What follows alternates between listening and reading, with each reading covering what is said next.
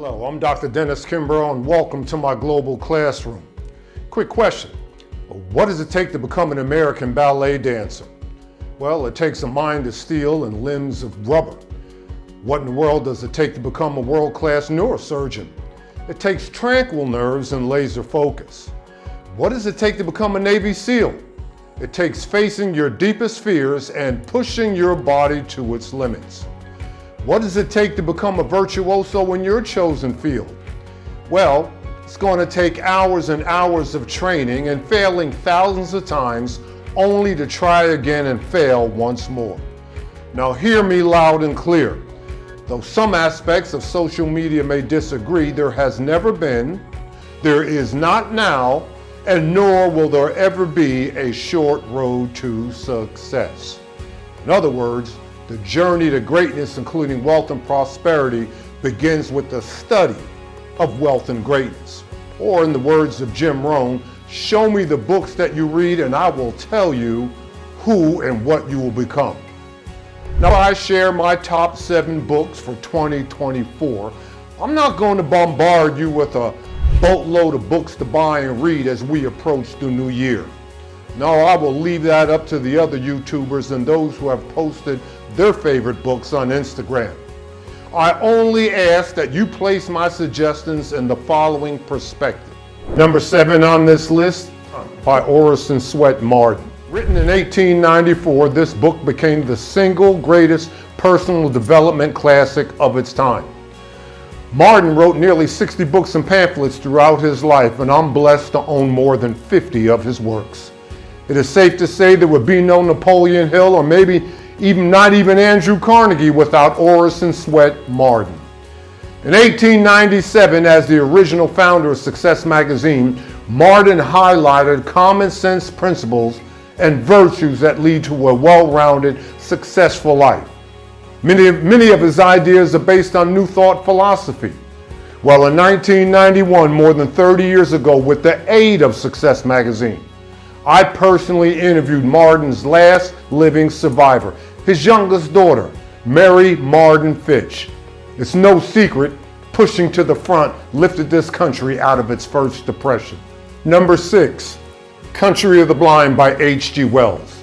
Though not a book, but a short story, Country of the Blind, nevertheless, is a classic. Written in 1904, this fable is rich in symbolism. The story centers on a man from Ecuador named Nunez who serves as a mountain guide for a handful of explorers.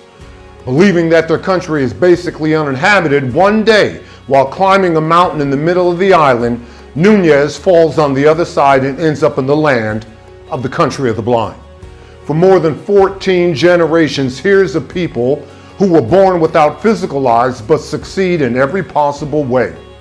Wells' story revolves around Nunez's inability to explain sight and vision to someone who fails to understand.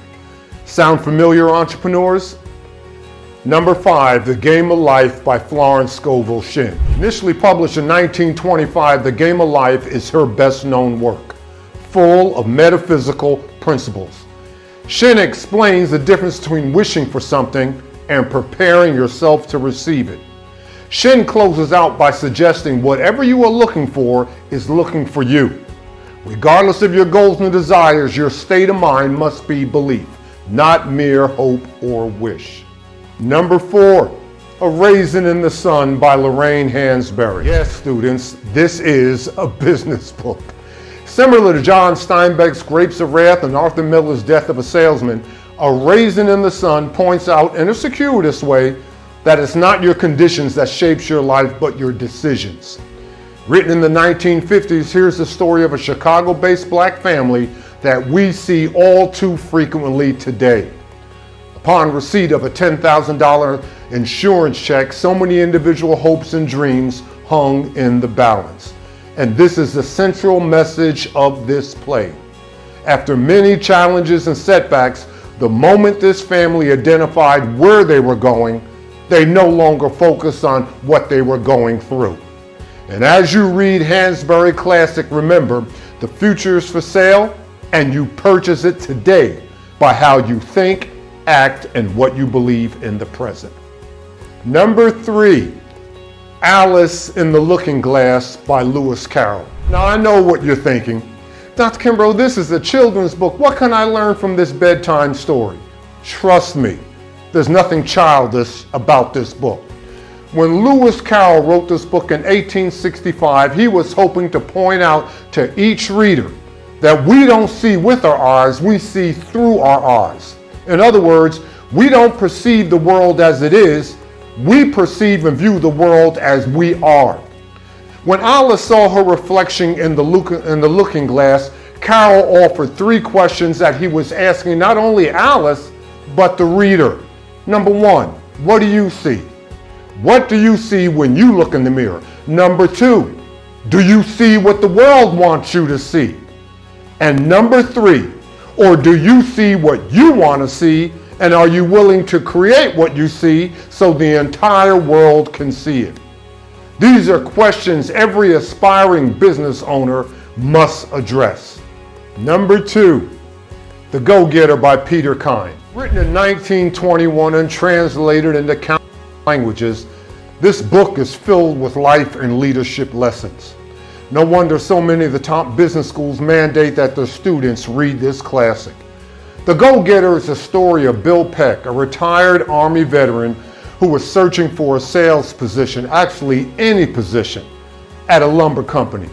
After a short, uneventful interview, the retired owner of the lumber company encourages his new president to take a chance and give Bill Peck a trial run after believing the partially disabled soldier just might be a go-getter. Well, the heart of the story follows Bill Peck as he overcomes multiple obstacles and roadblocks in order to complete the task of delivering a blue vase. When asked by Cappy Ricks, the retired owner of the lumber company, how he developed his go-getter attitude, Peck relayed the story of his experiences as he received severe injuries during World War I. While lying in a hospital bed wounded from multiple injuries, he was reminded by his brigade's motto, "It shall be done." No matter how difficult the task or roadblocks placed before him, the mantra, "It shall be done," always allowed Bill Peck to find a way to overcome any challenge placed before him. That's a skill set that so many of us in the business world, even outside of the business world, can use today. And now, my all-time favorite number 1, The Master Key to Riches by Napoleon Hill. Why is this book my personal go-to guide for health, wealth, peace of mind, and relationships? Because Hill finally provides the reader with his personal definition of success. Also, this volume was the 16th book that Hill wrote and the work that immediately preceded what became Think and Grow Rich, A Black Choice. For the most part, The Master Key is a rehash of Hill's previous works, except his willingness to address topics such as love, peace of mind, and tolerance. Hill was returning to his New Thought roots, and it was so refreshing. These are the 7 books, among many others, that have transformed and expanded my world and my life, and I hope they transform yours as well. If you like and enjoyed what you've seen and heard today, let me know.